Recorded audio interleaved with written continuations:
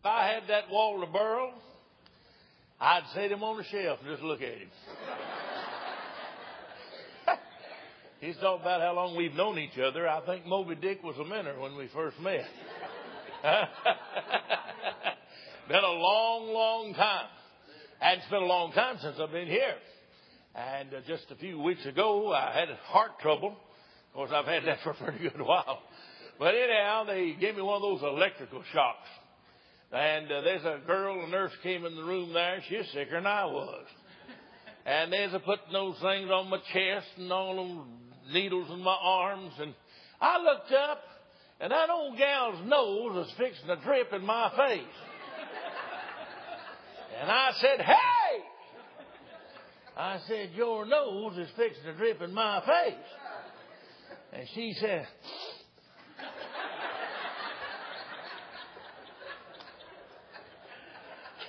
about 10 seconds later, like a groundhog, that thing come a-crawling back out. And I said, hey! I said, your nose is fixing to drip in my face.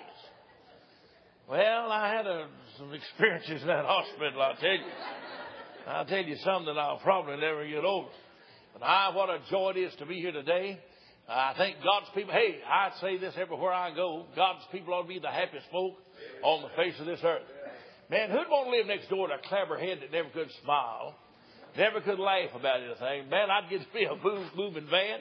I'd be gone the next day. One woman said, if you was my husband, I'd feed you poison. I said, if you was my wife, I'd eat it too, honey. Amen.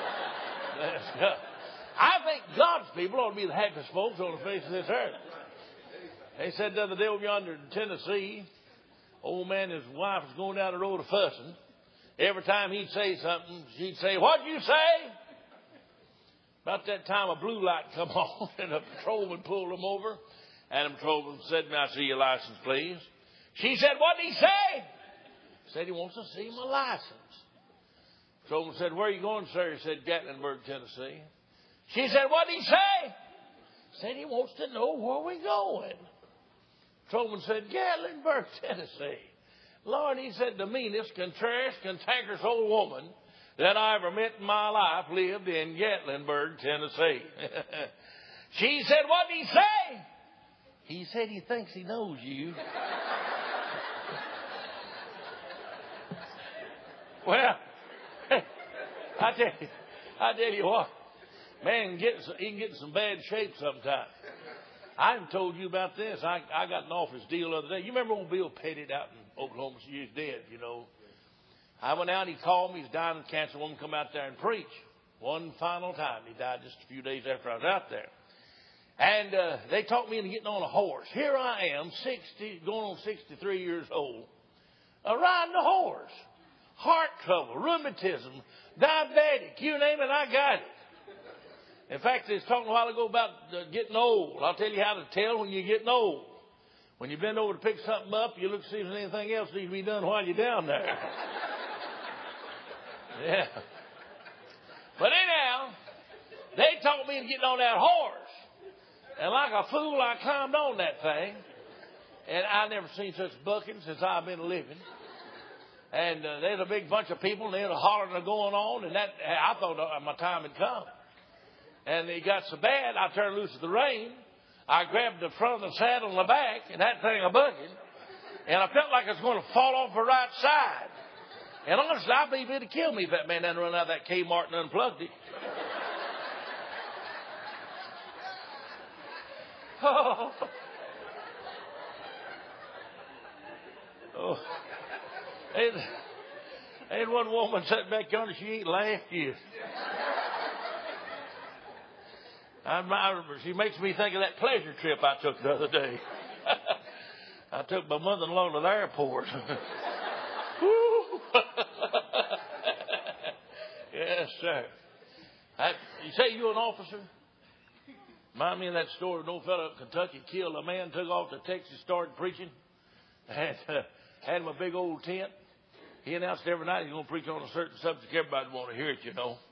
And come Saturday night, he looked, and there sat a guy on the front seat from his hometown back in Kentucky. And he said, folks, I've been forced to change my subject. I want to preach tonight on this subject. If you think you know me, keep your mouth shut. I'll see you after the service. All right. Well, we're glad to see you this morning. Praise God. What a good... I've been looking forward to this. I really have. And what time we're going to eat? Huh? When I get through, may we all stand and be there. Brother Walter said we're not going to have any afternoon service, and that's wise. I go to places that have those long afternoon services, and burping and going on my soul in the morning. So I was one place the other day. I said, let's all stand, burp, and be dismissed. Amen. Yes, sir. Well, Brother Raymond, you get along good. Still, you and your wife running that sawmill right on. Yes, sir. Boy, he gave me some lumber one time. I never have forgotten that. Maybe I ought not have told that. Everybody wants some. I got one time about a fellow loaning me some money in the church, and everybody borrowed from him. Yeah. Hey, you got your Bible? Turn to the book of Job this morning. I'm going to hurry now. You listen real close, and I'll hurry as quick as I can. I come down here with this on my heart. Amen. And I want to preach it this morning if I possibly can. Turn to the book of Job. Some years ago, I was on my way to Bryson City, North Carolina, to preach on Sunday morning. I was running late. In the automobile with me was old Travis Thomas from down in Myrtle, Mississippi, and Brother Street Burns, the daddy of the Burns Trio that sung all over the country. And I wish both of them was here this morning. These are the two biggest pessimists that I ever met on the face of this earth. It's always too long, too short, too wide, too tall. You can't get there from here. You met fellas like that, haven't you? Well, we got up to Maggie Valley. I'm running late. I'd forgotten about all the traffic that comes to the Smoky Mountains in the summertime. In fact, for your information, if you don't know this, the Smoky Mountains is the greatest tourist attraction in America. Something between 10 and 12 million people visit the Smoky Mountains in the summertime. I was born and reared in East Tennessee, but I forgot all about that traffic. When we got to Maggie Valley, it was bumper to bumper, 7 miles an hour. I'm running late, got to cross over Soco Gap into Cherokee and then to Bryson City. Boy, when those fellas saw that traffic, you should have heard them. You started too late. You didn't leave on time. And why don't you call that preacher and tell him that you're not going to be able to make it? Well, I said, I've been preaching a pretty good while. And I said, somehow I always manage to get there. Old Brother Burns spoke up and he said, big boy, he said, it's the first time for everything, and said, this is it. You ain't going to make it. Now, that's all there is to it. We went on a little piece further, and old Brother Travis Thomas, he lit in, and both of them said, you're the hard-headedest preacher I ever seen in my life. Why don't you get up? There's a wide place in the road. Why don't you turn around, go back, call that fella, and tell him that you're not going to be able to make it. Well, I tell you, we got to the far end of Maggie Valley, and we started up towards Soco Gap, which is what, about 4,800 feet high. And that road, you can see it a great distance of the way up that mountain. Looked like a old black snake laying out there in the warm summer sun. Man, I tell you what's the truth. When I saw that traffic, I tell you, I almost agreed with them. I'm not going to be able to make it. And boy, there's it going on. And I just about ready to turn around and go back when all of a sudden I looked in my rear view mirror. I saw red lights a flashing. Here comes an ambulance. And I looked at those two fellas and I said, yeah. I said, I'm going to make it. I said, my help is on its way. Amen. Boy, automobiles was parting right and left. And when that ambulance went by, I fell in behind him. Honey, I crossed Soco Gap doing 75. Amen. And I got there on time to preach that morning. Now you say, preacher, what are you trying to say? I'm trying to tell you when it looks like it's impossible, when there's no hope. Everybody says throw the towel in, quit, give up. It's no time to give up. It's time to look up and know that God is able to turn it around. Amen. Turn with me this morning to the book of Job. I want you to see this. Here in chapter 1 and verse 6. Now there was a day when the sons of God came to present themselves before the Lord, and Satan came also among them. And the Lord said unto Satan, whence comest thou? Then Satan answered the Lord and said, from going to and from the earth, and from walking up and down in it. Hey, who told you the devil didn't go to church, honey? Hey, notice they went to worship. Here comes old Slewfoot. I've seen him play the piano. I've seen him play the organ. Come on now. I've seen that rascal, my friends, take up the offerings. I've seen him on the deacon board. And if you want to know the truth about it, I've seen him get behind the pulpit a few times, huh? Yes, sir. So here's the devil. God said, if you consider my servant Job, there's none like him. And the devil said to God, by the reason he honors you and serves you, you put a hedge about him, you blessed him, you put everything in his hands, and everything he touches turns to gold and silver. You've increased his goods.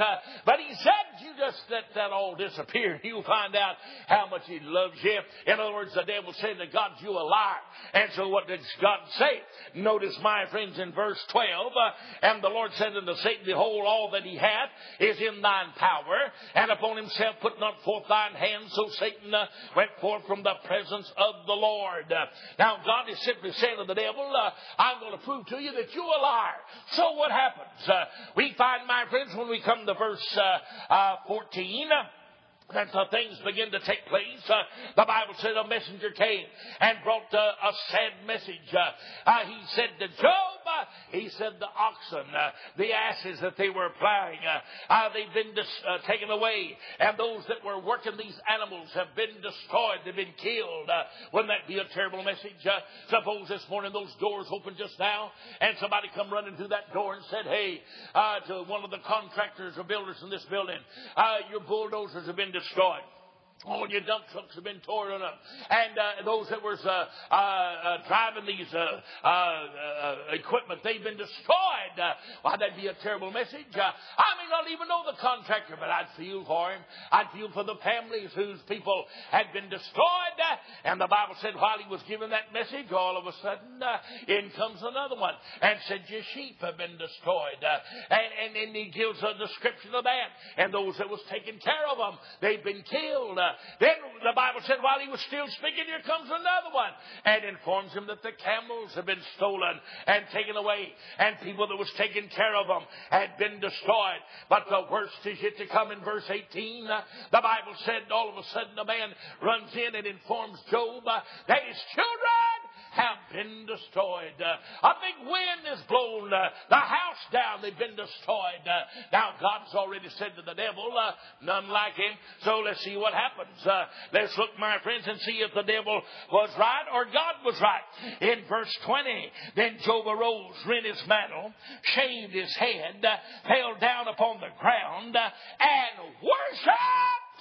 Hey, listen, brother, he hadn't quit. He hadn't thrown the towel in. No, sir. He was God's man. Now then, you come to chapter 2. The Bible said they went to worship again. Here comes the devil. And the Bible said, God said, if you consider Job, none like him. And the devil said, why, skin for skin. You let something happen to his old body, you'll find out what he thinks of you. God said, you can do everything but kill him. And if there's ever been a man, my friends, that ever came up to the jaws of death, and didn't die, it's this man Job. Yes, sir. The Bible said, my friends, that this man Job was solid in the Lord and was standing with God. What's going to happen now? Boils break out in his body. I tell you, my friends, he gets sick all over, and he can't make it. Brother, I'm going to have to sit down here. That's the reason I got my chair. I go a little while and have to sit down. I'll preach the rest of the way from right here. Amen. All right, the Bible said, my friends, he breaks out in sores and boils all over his body. He's in a bad fix. What's going to happen? I tell you, friends, listen, the Ministerial Association comes running in. All the preachers bring accusations against Job. A little upstart preacher wasn't dry behind the ears. He throws his 2 cents in and all of that. Now, listen, I got preacher friends all over this country, thousands and thousands. I've been preaching for 45 years. I've been a full-time evangelist for 41 years, running up and down this country. I've met thousands and thousands of preachers, and I love them. I love to make preacher friends. I want to be a friend to preachers. That's right. And I love to meet Christian people. No doubt today here, after not being here in 10 years, I'll probably meet some folks that I haven't known, and it'll be a joy to add you to the list of being a friend to old Billy Kelly.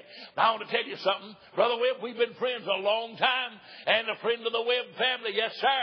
I'll tell you something. If every preacher in this country gets mad at me, every Christian friend gets mad at me, when I cut a trail out here this afternoon, I'm headed back to Dark Corner, South Carolina. That's where I live.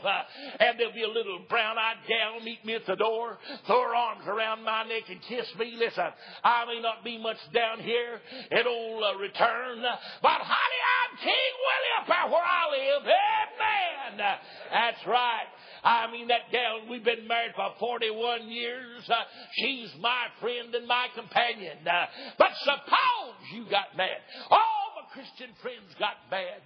Hey, boy, listen, that'd be bad enough. But, boy, when I got to the house, my wife walked to the door, put her hands on her hips like an Irish horsewoman, and said, why don't you curse God and die? That's exactly what Job's wife done. But old Job said, you talk like a foolish woman. He said, I'm going to serve God. I'm going to live for God. And he decided he'd settled the whole thing. I imagine old Job climbed in the ring. Brother Walter in one corner set the devil. In the other corner set old Job. When the bells sounded out, they came. Around and around they went. All you could see was high dust and toenails. I mean, the battle's on, honey. I mean, they're having a fight. And like these old mountain fellas around here said, they fit and they fit and they fit. Amen. Hey, bless God, about that time, I see a haymaker start from the floor, catches the devil up the side of the head. Old Slewfoot hit the floor. His tongue run out about that far. And Job hopped upon the rail and began to crow. I know my Redeemer liveth, and I'm going to see him in the latter days. Praise God. Listen, friend. You say, you mean God blessed him? You haven't read it all. Boy, here's a man that's lost his family. A man that's lost his friends. A man that's lost his finances. I mean, brother, it's all gone down the drain. Let's see what happens. Would you turn to the last chapter now of the book of Job and see what God does? Notice in verse 12 in the last chapter. So the Lord blessed the latter end of Job more than he did the beginning. For he had 14,000 sheep and 6,000 camels and 1,000 yoke of oxen and 1,000 she-asses.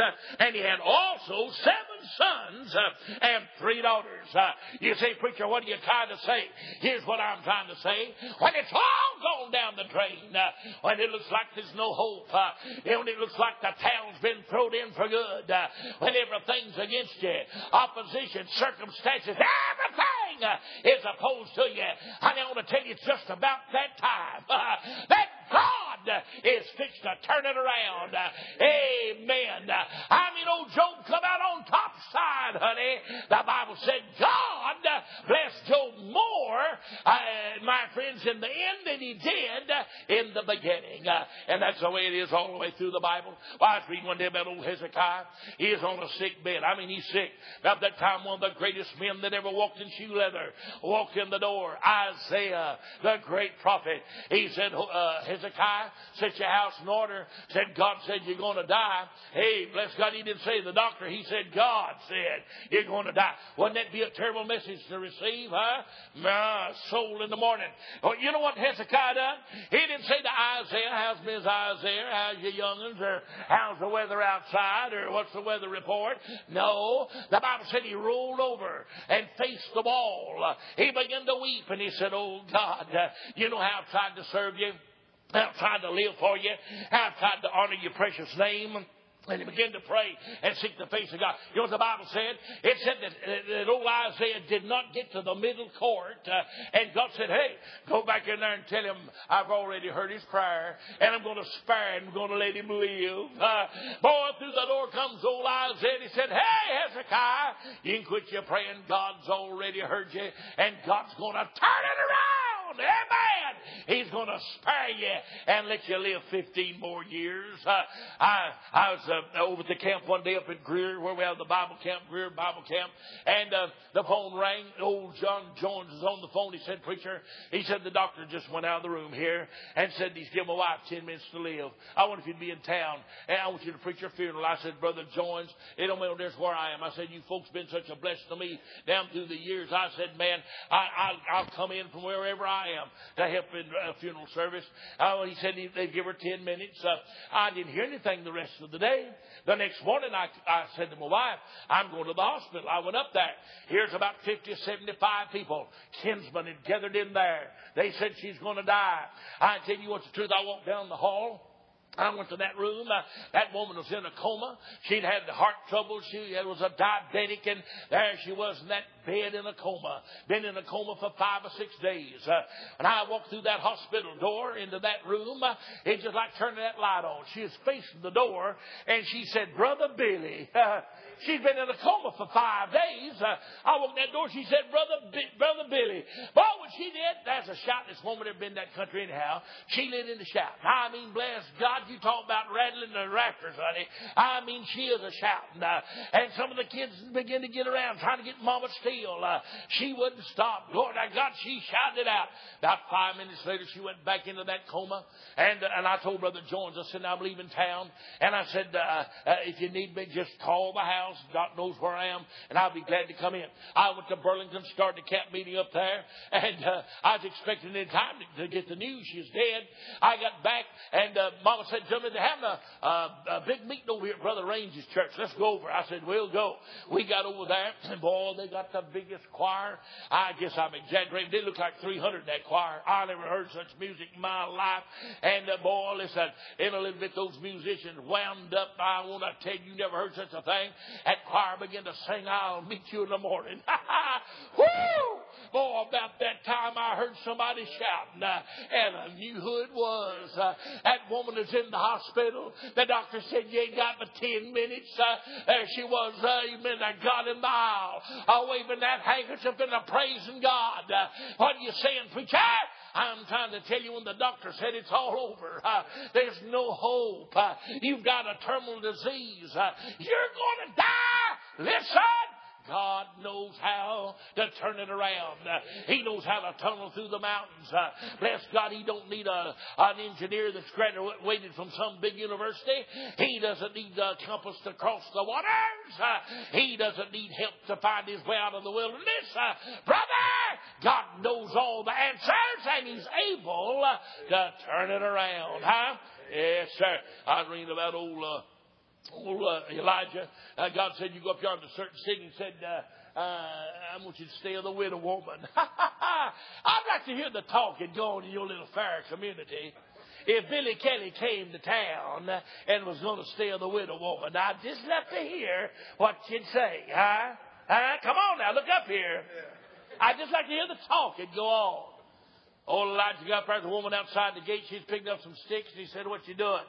She said, I'm gathering up some sticks, going to build a fire. I got just enough meal in the barrel to make me and my boy a cake. We're going to lay down and die. She said, sir, there's been a drought in this country. The crops have failed. The cattle have died. And we don't have a thing. And she said, I'm going to take these sticks, build a fire. And I'm going to cook that cake, and we're going to lay down and die. And she started towards the house. You know what Elijah said?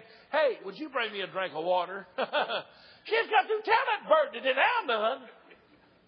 He said, bring me a drink of water. And she didn't question him or argue with him.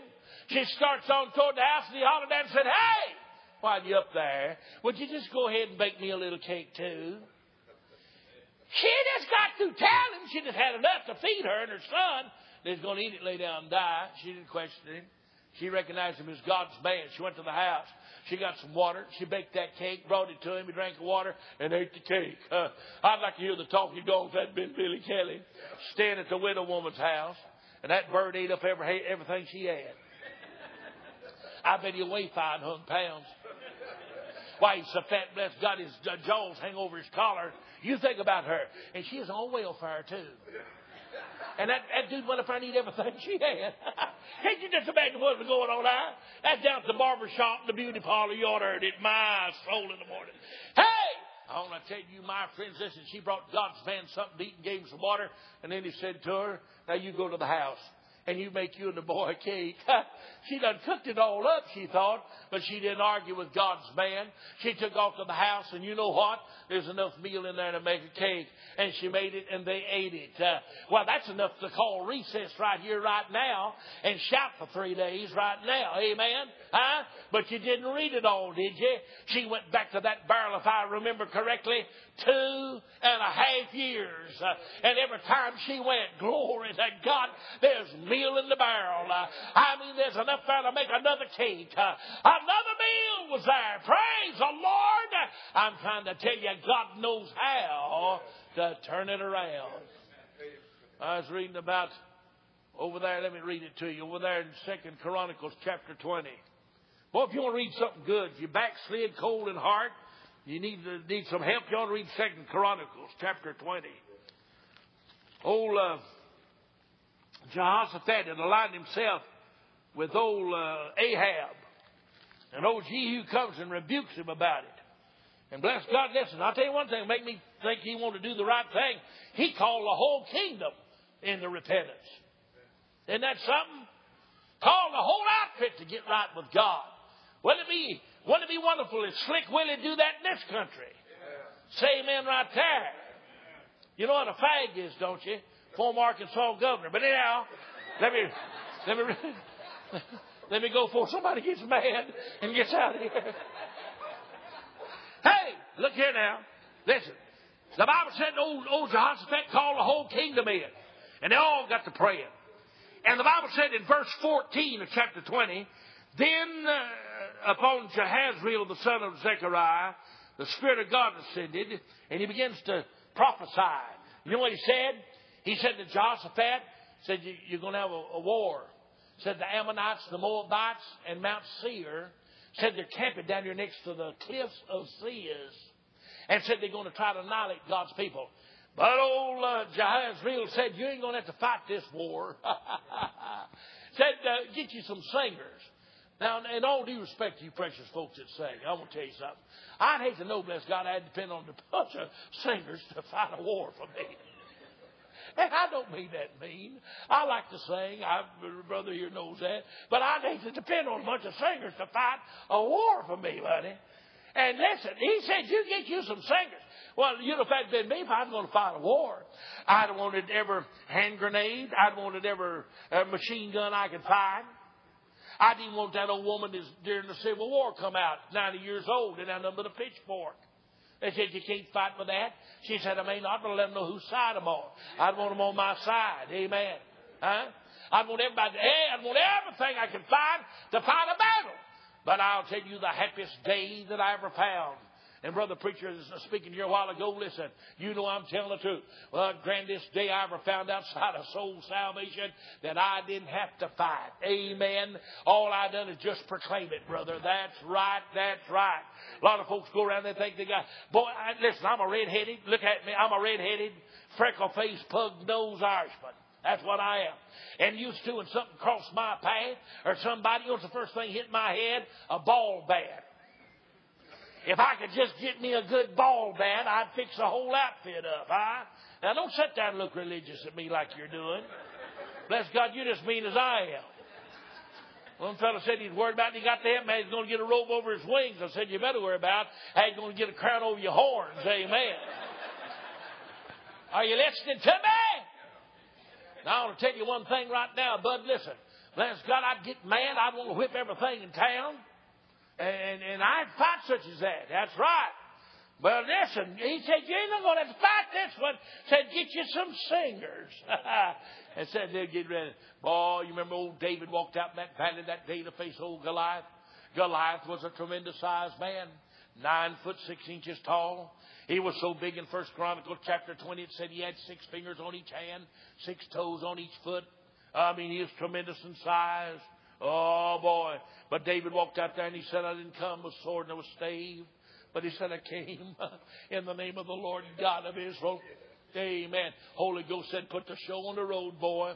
Listen, that giant may have been hit in his lifetime, but he never got hit like he got hit that day. I mean, that stone struck him between the eyeballs. He hit the ground. The Bible said David slew him. After he hit the ground, the Bible said David ran up, jerked the sword out of his sheath, cut his head off, and said he slew him again. Now, you believe what you want to, but I believe he killed that bird graveyard dead 2 times. Amen. That's what the Bible says. That's right, huh? Well, listen to me. I tell you, friends, it comes time for a battle. Oh, listen. Oh, listen to me now. They go down with the singers. Let's read and see what happens. In chapter 20 and verse 21. And when he had consulted with the people, he appointed singers unto the Lord, that they should praise the beauty of holiness, and they went out before the army, and to say, here's what they used to sing, praise the Lord, for his mercy endureth forever. Now then, get the scene now. It's almost daylight. Not good daylight, just beginning to break a little bit. I see a little old mouse-eyed guard, bow-legged, walking guard duty. And maybe all he's got on his mind, I'll soon be off of guard duty, and I'm going to brim fishing this afternoon, and I'm going to catch me a good mess of fish. And all he got on him, about that time he heard something, praise ye the Lord, for his mercy endureth ever. He ain't heard nothing like that in his life. Bless God, he turned around, what in the world was that? About that time he heard it again. Praise ye the Lord, for his mercy endureth ever. Boy, I tell you, it hit a cliff over there, hit another cliff over there, bounced. Hey, you mountain people now, you know what I'm talking about. Get up here on the mountain at a certain time of the day, holler. You ever done that? Hello, hello, hello, hello, hello. Huh? You ever do that? You people Mississippi, you know what I'm talking about. Hey, get up there and holler. What you doing? Nothing. But anyhow, get up there, buddy. Hey, listen, you have a lot of fun doing that. We used to get out and holler and do all that junk that nothing else do in the streets of poverty, so we was doing all right. But anyhow, listen, it bounced off that cliff, hit a cliff over here, hit one over there. Boy, about that time, that little old bow-legged, mouse-eyed guard throwed his battle gear down and went to hollering, get out of here! There must be a million of them! And the Bible said they began to flee. And the Scripture uses this term that God caused ambushments among the people. I looked that word ambushment up, but I didn't know what it was talking about. Milk a cow for it, I knew. Hey, you know what it meant? It meant that grandma killed grandpa. Grandpa killed grandma. Sons and daughters killed dad and mom, and vice versa. They killed each other. And the Scripture said it took them Jews, listen to me, Israelites, took them 3 days to gather up all the wealth that outfit had left. Oh, I wish you could see that. Listen, my friend, out here right now we got enemies. These folks don't like fundamentalism. These folks that don't like old-fashioned churches. These people in this country, they hate old-time religion. They don't nobody shouting and praising God. They put every church in the country like that out of business. They don't want you to teach your children the right thing. They'd rather back up a bunch of homosexuals and all such as that. One of them dudes come through where I live the other day. Want to know where the gays hung out. One of them old mountain fellas said the license hung on that limb right there. Amen. But anyhow, listen, brother, I'm going to tell you one thing right now. We've got enemies in this world. I tell you, God knows how to send ambushments among that crowd. Huh? Yes, he does, brother. Now then, let's go a little further. We see that God was taking care of this situation. Now, I'm going to hurry. I'm going to let you go in this little bit. But I want to give you this one story. My wife, years ago, had a tumor. And so much cancer this day and time. So many people died with cancer. And I got very upset about it. We'd only been married, I guess maybe 10 years. We was married 7 years before our first child came. He is about 4 years old. And that doctor said, you got to be operated on. He said, I mean soon. Well, this is on a Friday. And they operated on her on Monday. Now, I mean, brother, he was upset. All I can think about is my wife died. We got to the house, I wanted to cry, but I can't do that. So I was in a meeting, and I went to run the meeting that night. My wife and boys stayed at the house. I got home. They'd gone to bed. I walked in the back bedroom. I decided I'd sleep in there and not disturb them. I crawled in that bed, and all I could think about was my sweetheart, my companion, my helpmate. My wife died. Man, listen, I went to the funeral that night. I smelt the flowers. I picked out the casket. I picked out a garment for her to wear. I could see that little broken-hearted boy standing with tears racing down his face, wanting to know when Mommy was going to get up and go home. Boy, I went through that all night. I cried, and I cried. The next morning, I got up. She said, "What you want for breakfast?" I said, "I'm not hungry." Now, honey, when I don't eat breakfast, ain't something going on. I'll tell you that right now. And I ain't talking about a bowl of Wheaties neither. I'm on ham, sausage, bacon, fat meat, you just name it. I mean, I'm a fat meat eater. They said it'd kill you. Well, who in the name of God wants to go to heaven hungry?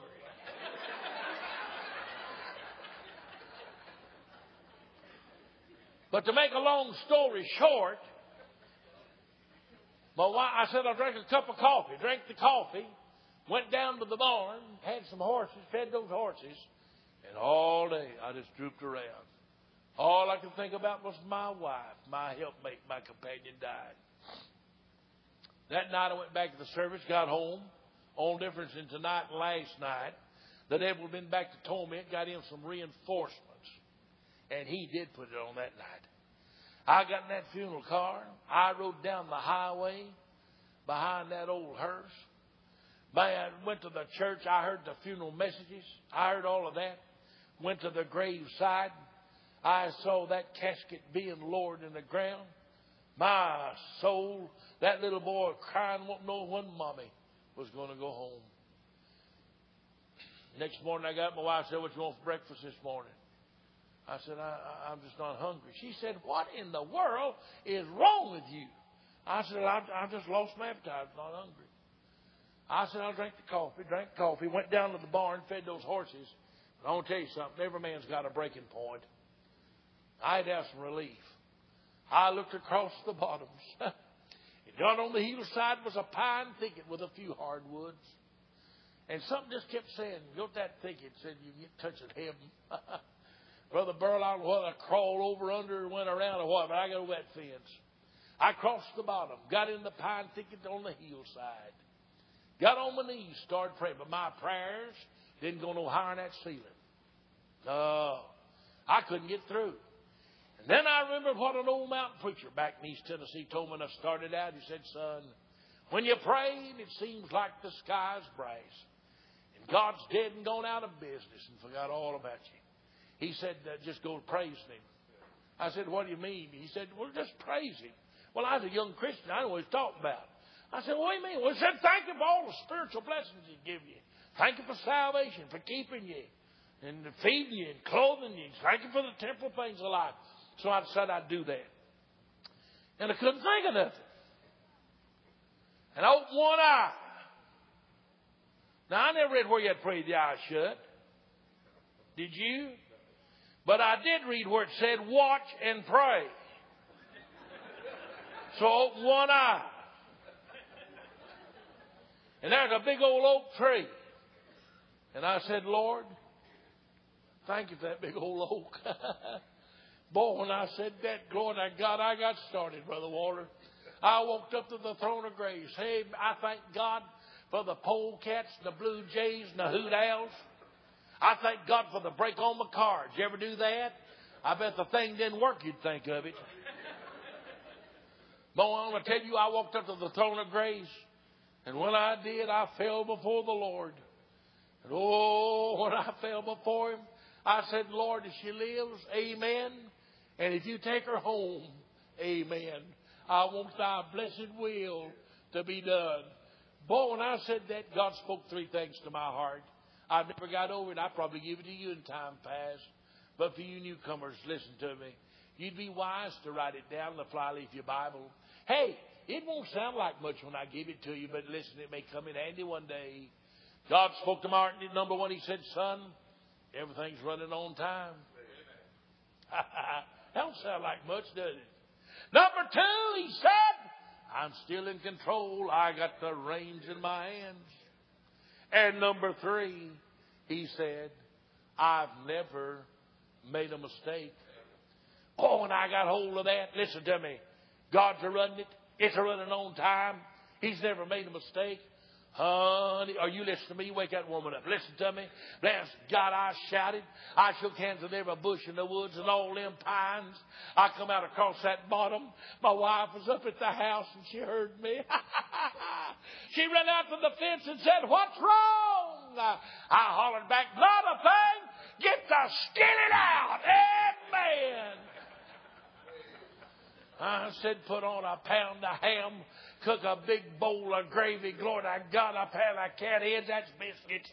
Amen, them big ones. I mean, buddy, one of them, I'd bite one, it looked like a half moon, and then the next bite, a total eclipse. Amen. Bless God, I said, put on a set of eggs, put on some grits. I said, get the rations ready. God's running this thing. Amen. It's a running on time, and the Lord's never made a mistake. Now, if you can hang on to that, buddy, listen, you'll find out that God knows how to turn it around. That's been 30 years ago, Brother Pastor. 30 years ago. And my wife's never had any trouble with it since then, or even been sick hardly a day in her life. You say what you said. God knows how to turn it around. As I look over this congregation of people, there's some of you sitting here right now, you'd hate for it to be revealed the burdens that's on your heart. Some of you got children that's gone wrong in the penitentiary. You got a kid out there on dope. Or maybe your home's fixing to break up. There may be some young couples here, you just don't see how in the world you're going to make it. You can't get along. Well, I want to tell you something. I don't care what your problem may be. I don't care who you are or where you come from. God knows how. He knows how to take those bad situations. I mean, your bank account may be 00. Your husband may have left you, your wife run off. Your children's done wrong. You've got problems. You're sick in body. God knows how to turn it around. While heads are bowed, eyes are closed, I'd like for the musicians to come and play softly. I'd like to ask you this morning, you got a problem? You need help? You don't know what a turn seems like? You've turned here and you've turned there. Why don't you give God a chance? Why don't you give the Lord a chance? How many of you say, "Preacher, I need help this morning. I need for God to turn some things around." Would you like to slip that hand up? Hold it up high. That's right. God bless you and you. And over there and back yonder, others of you, thank you. I see those hands. Preacher, thank you, lady. I tell you, I need God. Thank you back there. In here, all over the house. People are lifting their hands. I need for God to turn some things around. Lord Jesus, you've seen every hand that's gone up. I can't change people's lives. I didn't come here, Lord, this morning to force anybody to do anything, Lord, that they didn't want to do. But I brought what you laid on my heart. I thought, Lord, that you give it to me to be a help to somebody. Some precious wife, some husband, some dad, mother, some grandpa, some grandmother, some young man, some young girl needs help. God, help them to see that you're able to turn it around. They may have made a lot of mistakes, a lot of failures, heartaches and sorrows come in their life. But this morning, God, help them to see there's a new beginning. There's some help. Thank God there's aid. The Lord wants us to turn to Him. And Father, we pray that as we give this invitation this morning, that folks, God, would be willing to make things right. In Jesus' name. Let's stand to our feet, please. While we sing a verse of invitation, you meant business. You lifted that hand. Come on right now. Let's tell the Lord about it, would you? While we sing it.